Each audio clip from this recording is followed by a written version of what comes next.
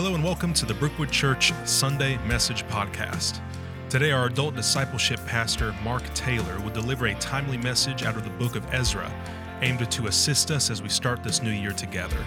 You can find our weekly message outline and many other resources on our website at brookwoodchurch.org or on our Brookwood app.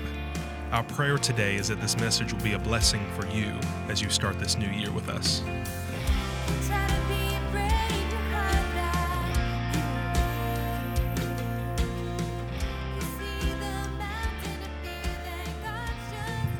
Whatever you've brought in here with you today, God is stronger. And what a great reminder that He is holding on to us and He will not let go. Let's pause for a moment and pray together.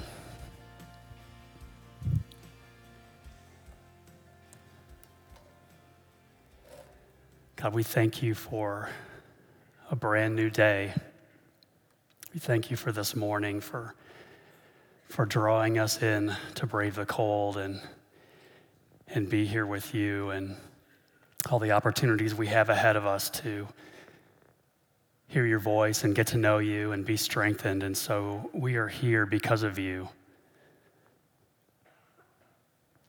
And we pray that You would go beyond my words and do what only You can do and meet each of us, Father, right where we are. I pray You'd help us hear Your voice, that You'd strengthen our hearts and direct our steps. This is our prayer. In Jesus' name, amen. Amen. Well, Happy New Year. Anyone else enjoying the cold? Raise your hand. Guarantee my wife's hands are down by her side. Not enjoying the cold much. I like this time of year quite a bit. It's a time to refresh. There's something about the new year, even if it is cold and a little bit gray. I get a new journal. I do a little detox from some of the amazing holiday food. It's a time to get a fresh start. And I know some of you have had a great 2017 and you're still kind of riding on that momentum. But one of the dangers that all of us face is that we would be trapped in a moment from the past. If you ever meet one of those guys whose best moment of his life was that catch in the high school football championship, and that's all he can talk about was that. And for many of us, we can get trapped in a moment in the past and miss out on what God has for us in the future. And I know for some of you, very specifically, some of the stories that have been going on, there's a sense of heaviness and a burden for several of you. There's a lot of loss. There's a lot of disappointment. There's very difficult relationships. And so some of you aren't necessarily coming into 2018 all excited, but you've got a heaviness and a burden on your heart. And you need to know God will meet you here in that place too. Some of you may be here and you're just mildly curious. Maybe someone drug you here at the Christmas Eve services and you said, okay, why not? I'm going to give this God thing a try. And maybe you're just curious that He might be real, that there might be something to this. And so you need to know that you belong here too. Whatever you've brought here with you today, at some point we all stumble upon a moment where we need to have a fresh start on our faith. And so that's what we're going to do today. And thankfully, over and over again throughout the scriptures, we have these stories that show us what it looks like to get a fresh start on faith. And so we're going to be, after a year and a half in the Gospels, we're going to be in one of my favorite places is the Old Testament. We're going to be in the book of Ezra today. If you're using the Bible that we provide or that we have available in the bookstore, it's on page 385. That's the Brookwood New Living Translation Bible. Ezra chapter 1. Page 385. I'll begin reading this ancient story written so long ago, but offers such timeless truths for us today as we have a fresh start on faith. Ezra chapter 1, beginning in verse 1. In the first year of King Cyrus of Persia, the Lord fulfilled the prophecy He had given through Jeremiah. He stirred the heart of Cyrus to put this proclamation in writing and to send it throughout his kingdom. This is what King Cyrus, who was a foreign king of Persia, says, "The Lord, the God of heaven, has given me all the kingdoms of the earth. He has appointed me to build him a temple at Jerusalem, which is in Judah. Any of you who are his people may go to Jerusalem in Judah to rebuild this temple of the Lord, the God of Israel, who lives in Jerusalem, and may your God be with you." After 70 years of captivity away from their homeland, God's people were invited to get a fresh start on faith, to come home and begin again, and really to feel the magnitude of what's happening, because this story and these people and this culture, it was so long ago, and especially because we just spent so much time in the New Testament, I thought it would be good. And so if you're ready, I'm going to give you a quick crash course on Old Testament history, which will set up the rest of the message for today, but also as we begin a series in Samuel next week, it'll help lay a little bit of groundwork for what's been happening in the history of Israel. And so real briefly, let's just walk through these, and this may be a little bit more Old Testament history than you planned on the beginning of January for yourself, but these dates are key for understanding what's going on in the Old Testament. These are the major periods of the Old Testament. After Noah and the flood, the people again began trying to build a life apart from God.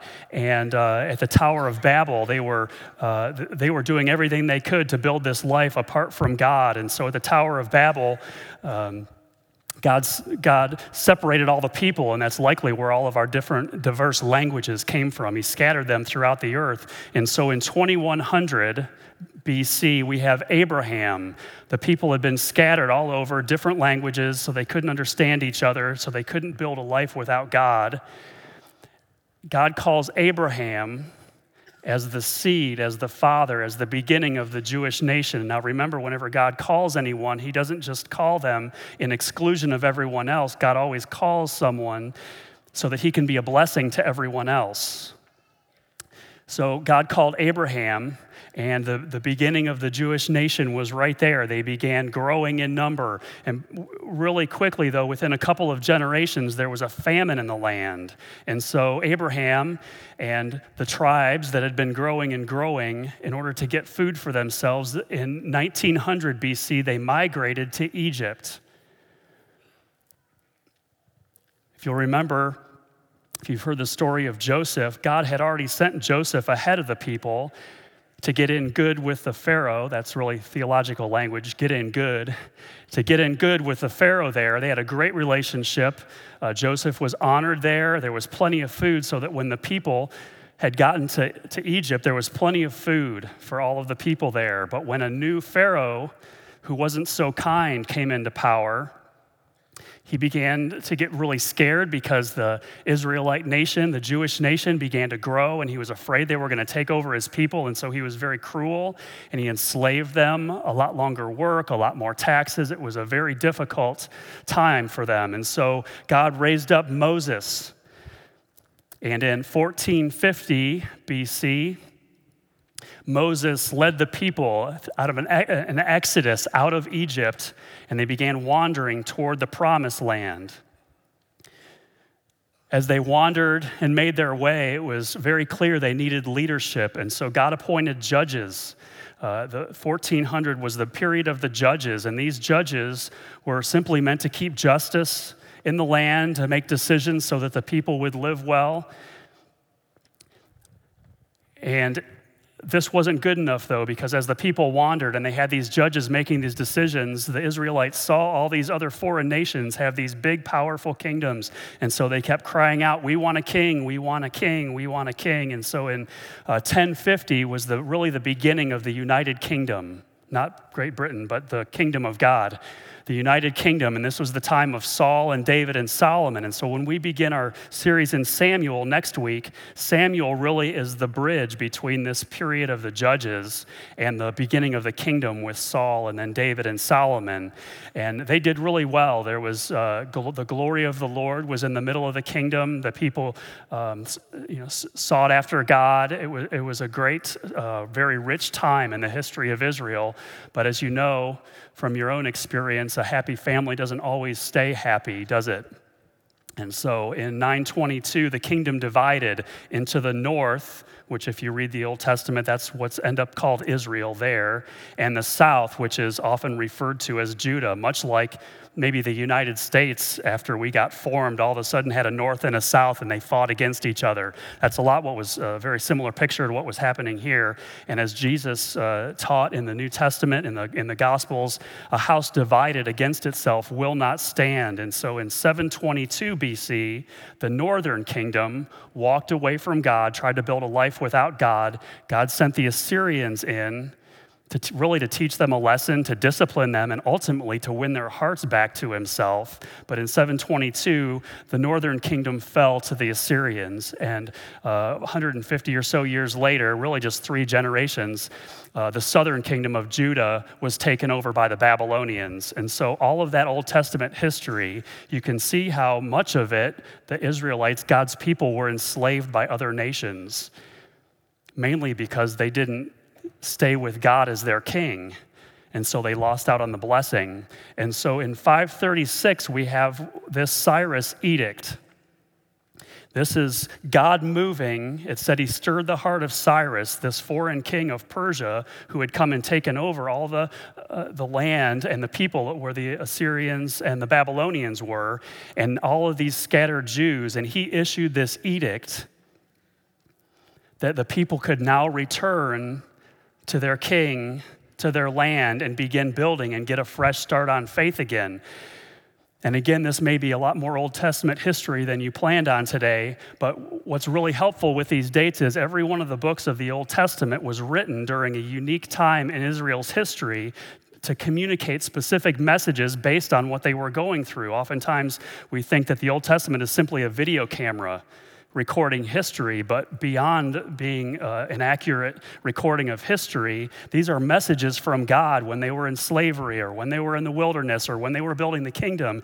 Each of the books of the Old Testament was communicating specific things. So when we get to Ezra today, in fact, Chronicles, Ezra, and Nehemiah were 3 books. Chronicles is really just 1 book. It was 1st and 2nd Chronicles. Because it was so long, it was divided into 2, but it was really just 1 book. So Chronicles, Ezra, and Nehemiah were written to these people who had lost hope, written to these people who wondered if God was even still with them. I wonder if you've ever been there before.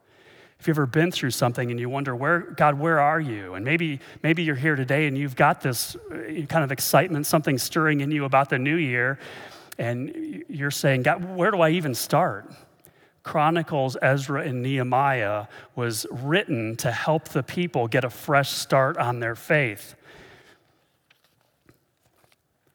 And so let's return just to the first verse of Ezra, and we'll see 4 really timeless truths or principles wrapped around this fresh start on faith. Number 1, a fresh start on faith, it begins with the faithfulness of God. Ezra 1, back to the story. In the first year of King Cyrus of Persia, the Lord fulfilled the prophecy, the promise that he had given through Jeremiah over and over and over again. God is faithful to what he has said is true. He was calling his people home again, even after they wandered. He's the one who saves his people. In fact, it says he fulfilled the prophecy he had given through Jeremiah. And one of my favorite passages in the Old Testament is this prophecy from Jeremiah. Jeremiah chapter 3. This is the prophecy that was fulfilled through King Cyrus. Jeremiah 3:18 says, that's probably not up on the screen, but that's okay. Just listen to this prophecy and God's heart toward his people. It says, in those days, looking ahead, the people of Judah, the south, and Israel, the north, will return together from exile. They will return to the land that I gave their ancestors as an inheritance forever. God is faithful. He's saying they will return. And this is God's heart right here. I love this verse right here. I thought to myself, God's saying, I thought to myself, I would love to treat you as my own children. I wanted nothing more than to give you this beautiful land, the finest possession in the world. I looked forward to you calling me Father, and I wanted you never to turn from me. And what's tragic here is in this prophecy, he goes on to talk about how the unfaithful people didn't want to receive the good things that the Father had for them. The ironic thing is we walk away from God and then we wonder where he is, and we blame him for his unfaithfulness. But in reality, we're the ones who walk away. Over and over again throughout the scriptures, we see God's faithful. He's saying, I'm calling, I'm coming, I'm here. I'm making a way for you. And one of the things that I absolutely love about this passage in Ezra is God is giving an open invitation to them and to us that anyone who will listen to these words and come and know and build their life on the one who is all-powerful, all-knowing, and whose grace and kindness and love has no limit and no end.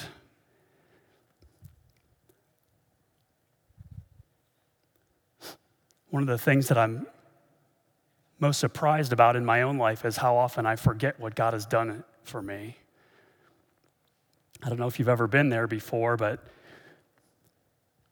God will come through for me. He'll reveal himself. He'll provide a solution. He'll bring a person into my life, and I'll soon get into a similar situation, and I'll forget what God has just done. And so, I don't know if you've been there before. It's probably one of my biggest sins is the sin of forgetfulness. And I become anxious and stressed and worried. Rely on my own understanding for what's going to happen next and what I need to do, and feeling all alone. And I'm wondering for me and for you, what if God really is as faithful as the Bible tells us? What if that's true?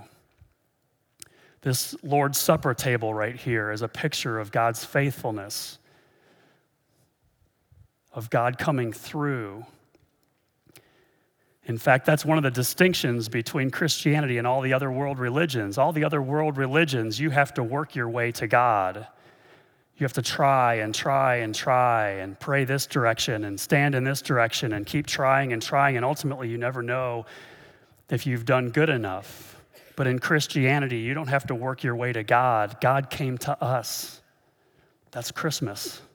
That's what Christmas is about. And Jesus died. That's Good Friday. And then he rose again. That's Easter. And I know some of you, like even in my own life, you've asked God, you've begged God to come through for you in specific ways. You've cried out over an illness or a loved one, and he didn't come through for you in the way that you wanted, in the way you expected. And so rather than seeing his faithfulness in that particular moment, you were left with a tragedy or a loss and that anguish that you feel. And I know it because I know it too. My father died of alcoholism a little over 17 years ago, and I can still picture him in his final hours laying in bed, and I'm just crying out to God to come through. And the anguish that you feel in those moments is a sign that this is not how it was meant to be. We were made for another world. We were made for another reality, and that loss and that grief and that disappointment that we're left in oftentimes drives us away from God, and God is saying, no, bring your loss and grief and disappointment to me. I am the only one who is faithful.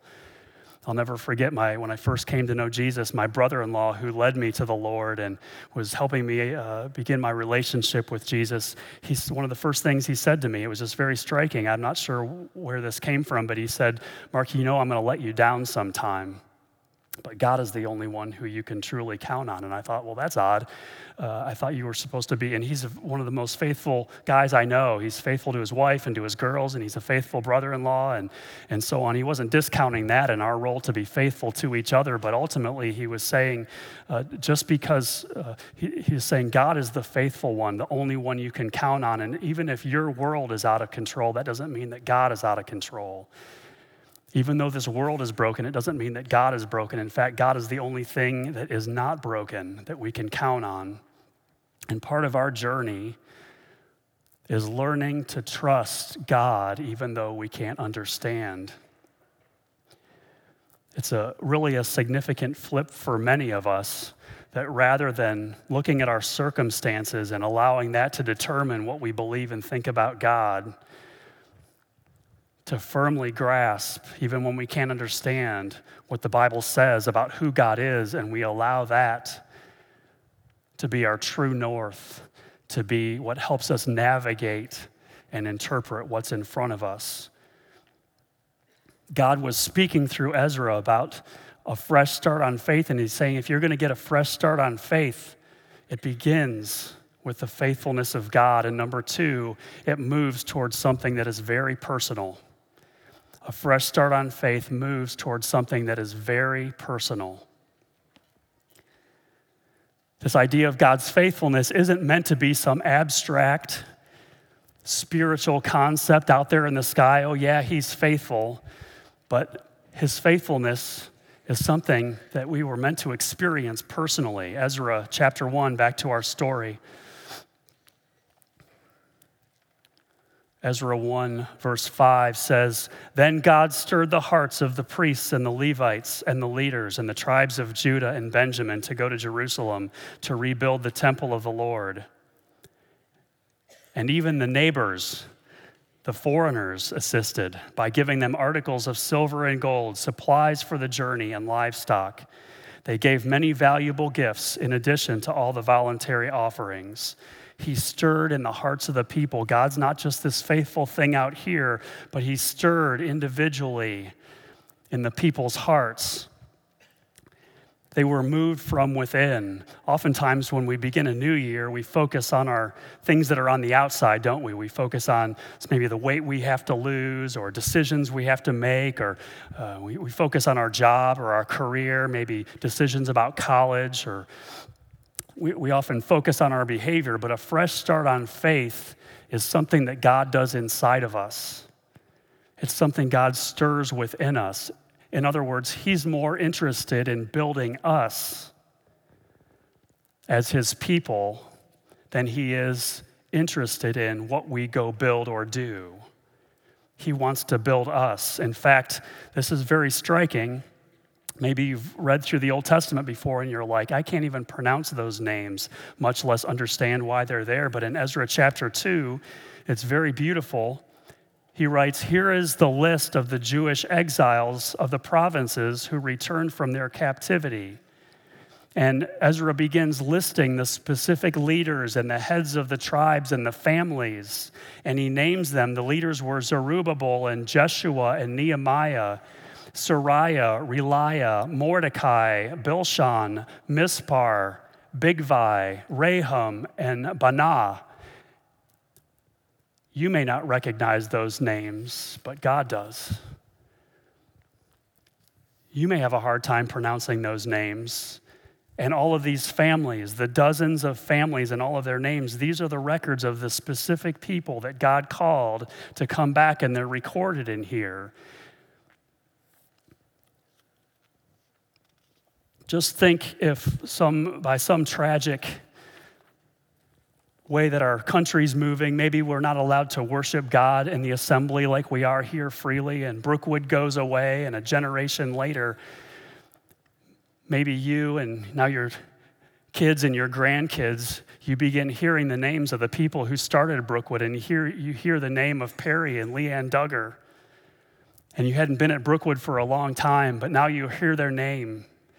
And you hear about Fenton Moorhead, and you hear about David Hardy, and you think about the specific men and women that God called to plant this church because he stirred within their heart to go and change the landscape of this community. Your heart would be stirred, and you would be called back, and you would remember that God's calling, that a fresh start on faith is about his faithfulness, and it's also something very personal to each of us. And so here's some questions for you to consider. And let me also say this.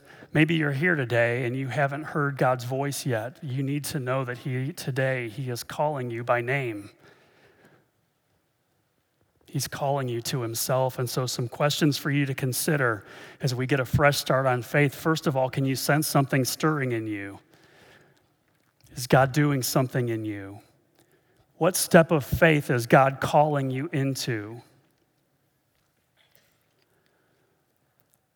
What impact would you love to make in the church, the world, or in someone else's life this year, or maybe today, because you heard God's voice and you took a step of faith? What is God waking up inside you?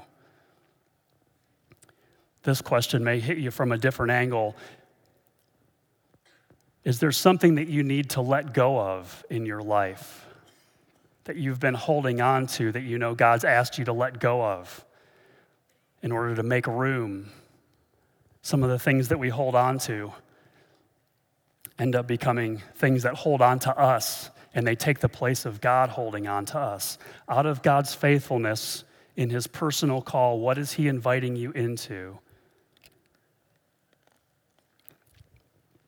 Some of you are real excited about the new year, and you're just cranking away at some of the stuff you've already been doing.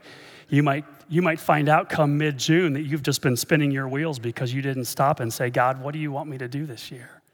What do you want my life to be about? What's my next step of faith? This passage in Ezra was showing them that a fresh start on faith, it begins with the faithfulness of God. Number 2, it's very personal. And number 3, a fresh start on faith is lived out together. A fresh start on faith is something we do together. It's very personal. It's between you and God, but it's meant to be lived in community. Isn't it odd that there are over 7.5 billion people on this planet, and yet so many people feel alone and live alone and do life alone? Ezra chapter 3, the story continues as Ezra's writing. In early autumn, when the Israelites settled in their towns, all the people assembled in Jerusalem with a unified purpose. Then Jeshua, son of Jehozadak, joined his fellow priest and Zerubbabel, son of Shealtiel, with his family in rebuilding the altar of the God of Israel. They gathered together for a unified purpose. It doesn't mean they were all doing the exact same thing, but they were moving in the same direction together. In fact, as I mentioned, Chronicles, Ezra, and Nehemiah were written really close to the same time period to communicate how to rebuild your life. And there's a phrase, all Israel, in Hebrew that's repeated over 40 times in those 3 books, and several other phrases which total over 100 times, all the people, all Israel. All of God's people came together, and it's just as you read this over and over again, a fresh start on faith is something that we live out together. And really, until all Israel, all the people of God are reached with the love and grace and mercy of God, our job's not done yet. We are not done with our unified purpose of helping people pursue a relationship with Jesus. I got to be honest with you. When I read the scriptures, going to church doesn't immediately come to mind.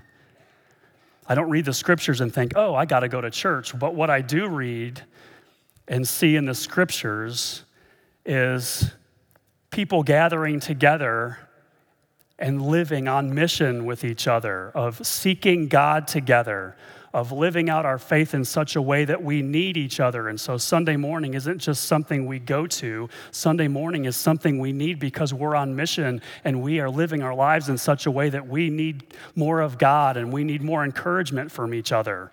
I'm in personal one-on-one relationships with other guys because I need someone to pray with me and encourage me so that when I get out there in the trenches and I'm trying to do God's work and it's really difficult in a world that doesn't accept God's work, I've got someone encouraging and walking with me in this. If God is stirring something inside you to get a fresh start on faith right now, you need someone to journey with you. You cannot do this on your own. Faith was not meant to be lived out alone.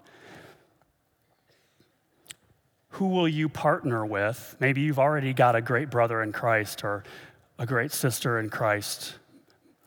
Who will you partner with on the journey this year? With your questions and your doubts and, hey, I'm struggling with this, and hey, let's pray about that, and hey, let's seek the scriptures together on this. How will you live out your faith with others this year? There's a lot of things happening at Brookwood. on the app or in the program or online, you can see a ton of things that are going on, but these are more than just events and programs you can go to. I am so tired of church programs. My prayer is that we would not see these as church programs, but as opportunities, as environments to get together, to grow, to move forward. And so men, if God's stirring something inside your heart to grow as a man of God this year, there's a town hall meeting next Monday night. And it's a group of guys. It's not just an event where you can get some barbecue. It is a gathering of men where you can get some barbecue because we like to eat. But it's a gathering of men who want to dream and pray and think about and plan what it would look like for more men to grow in their faith. And so that's a great opportunity for you to be a part of. But don't go just because it's an event. Go because God's stirring something in your heart and you want to live out a fresh start on faith with other men. Women, if you sense God leading you to feel what it's like to be his precious daughter, to feel beautiful in the eyes of the Father, you should consider the retreat called Awakenings that our women's ministry is having in April. You should consider that, not just because it's an event, but because you want to go with other women who are seeking after God together. Next week, we have membership class. Let me just say something about membership. Membership is not just a class that you go through or a hoop you've got to jump through so you can be a leader. Membership ultimately is about your commitment to the mission of Jesus Christ here at Brookwood. Church membership is about commitment. That's one of the reasons I love that we renew our membership every year. We renew it every year so I can stop and say, yes, I'm in. I'm in once again. In fact, I just went through the online renewal a couple of weeks ago, and as I clicked it, I said, yes, God, whatever you have for me and whatever you have at Brookwood, I want to be a part of. Yes, I'm in. Membership is about commitment, living our faith out together. This passage in Ezra shows us that a fresh start on faith, it begins with the faithfulness of God, rock solid. It's very personal. It's lived out together. And number 4, it is always fueled by the scriptures. Every time people turn back to God, the word of God is always central to their experience. Every time you read the Bible, even if you don't understand what it says and it's very difficult, there is not any moment wasted when you open the scripture and read it, even if you just have 3 minutes during one Tuesday afternoon to quick glance at something and look at it. That's not a wasted 3 minutes. Now, of course, I encourage you to spend more time in that, but even when you don't understand it, it's God's word. In fact, Nehemiah wrote memoirs during this same period that Ezra was writing, and in Nehemiah chapter 8, this probably isn't on the screen, I'm just going to read this. Nehemiah 8 says, when the Israelites had settled in their towns and all the people assembled with a unified purpose, there it is again, at the square just inside the water gate was a picture of refreshing and renewal for the people. They asked Ezra the scribe to bring out the book of the law of Moses, which the Lord had given for Israel, to hear his voice, to listen, and to follow. And it says they stood, when the word was read, they stood from early in the morning till mid-afternoon. They stood and listened to the word of God be explained. And I wonder, maybe this year is the year for me and for you individually and for us as a church family that the scriptures would become a central part of who we are. Not just as a checklist. Oh, I read the Bible in a year, although that would be really good for many of us to do, but because you long to hear God's voice, that you long to get past the ritual of reading the Bible to actually hearing what he has to say to you and to me as we read. A fresh start on faith begins with the faithfulness of God. It's very personal, it's lived out in community, and it's always fueled by the scriptures. This table, as I mentioned, is a picture of God's faithfulness. And if you have not received the elements for the Lord's Supper, go ahead and just raise your hand and our ushers will come forward and make sure you have these. One of the ways that we try to help you make the scriptures become more a central part of who you are is in the discussion guide that's handed out to you every week. In that discussion guide, there's questions to help you think and process through Sunday's message. But there's also in the discussion guide and also on the Brookwood Church app, if you get those notifications, is a daily reading. That daily reading isn't just something you can check, you're meant to check off, okay, I did that, okay, I did that. That's to help us get the scriptures. Those are carefully selected scriptures based on Sunday's message to help us keep that message flowing through us during the week. And on Saturday, the reading, we call it Prepare for Next Sunday. And on that discussion guide or in the Brookwood app, yesterday, the Prepare for Next Sunday is always one of the main scriptures that's going to be used in the service that day. So you can prepare your heart and think ahead and pray ahead and be ready for what's happening the following Sunday. And so yesterday, if you're following that program, you would have been notified or read in your discussion guide part of Colossians chapter 1, which I will read some of now. Colossians chapter 1, and this is Paul's prayer for one of the churches that he loved so dearly. Paul's prayer, he says, "We ask God to give you complete knowledge of his will and to give you spiritual wisdom and understanding." And if you're here this morning and you want to know God's will for your life and you want to grow in spiritual wisdom and understanding, then this Lord's Supper table is for you. He continues, "Then the way you live will always honor and please the Lord, and your lives will produce every kind of good fruit."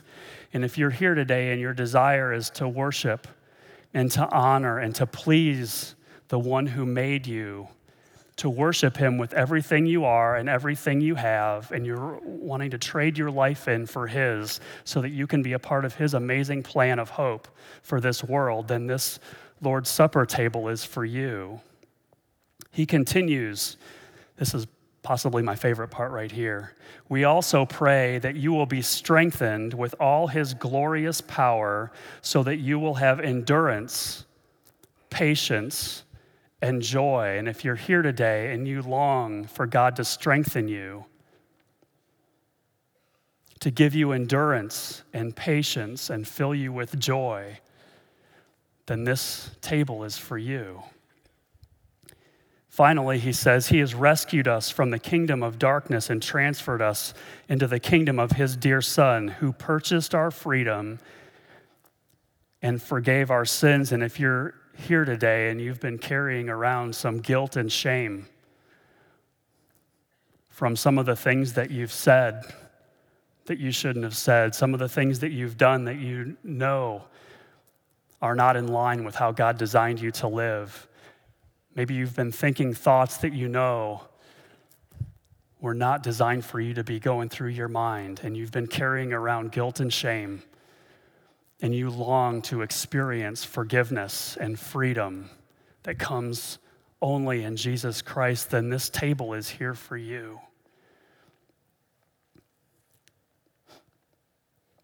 You can go ahead and grab your bread.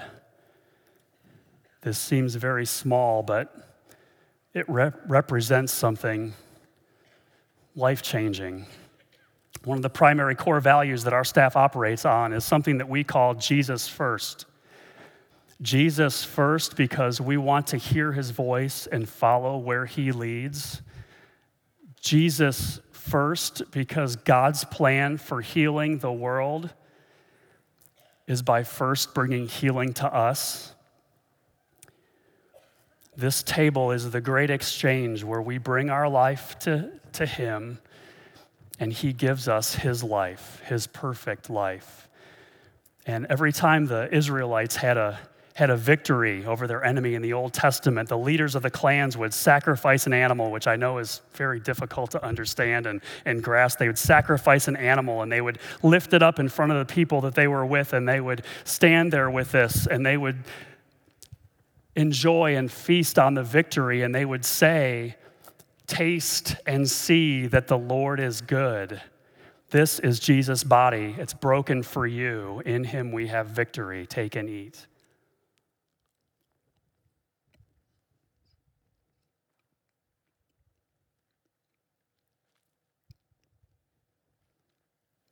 And when Jesus instituted the Lord's Supper, and he presented the bread as his broken body, he also took a cup, which was the juice, and he said, "This is my blood spilled for you, for the forgiveness of sins, for the cleansing." As you hold this little plastic cup in your hand, it represents something very significant. Look around you at the people next to you, because this isn't just about you and Jesus. Go ahead and look around. We are in this together. We are family. Take and drink.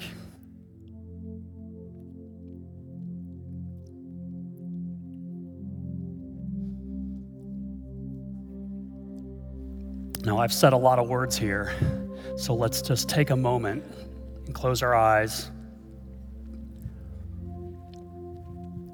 bow our heads, and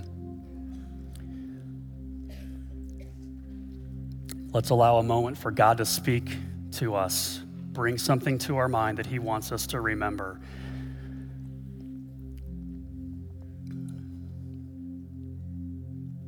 Father, what is it you want us to know? I pray you would put thoughts in each one of our minds that come straight from you. What is it you're saying to us this morning? God, we pause again and we declare that you are faithful, and we pray together that you would help us come to know you more personally, more this year than ever before. This is our prayer. In Jesus' name, amen. Here at Brookwood Church, our desire is to assist you in pursuing a relationship with Jesus so that you can experience transformed life. If you have any questions about this message or you would like to request prayer, we encourage you to visit our website at brookwoodchurch.org/gethelp. You can also find our message archives on our website or on our Brookwood app. Thank you so much for listening, and have a blessed day.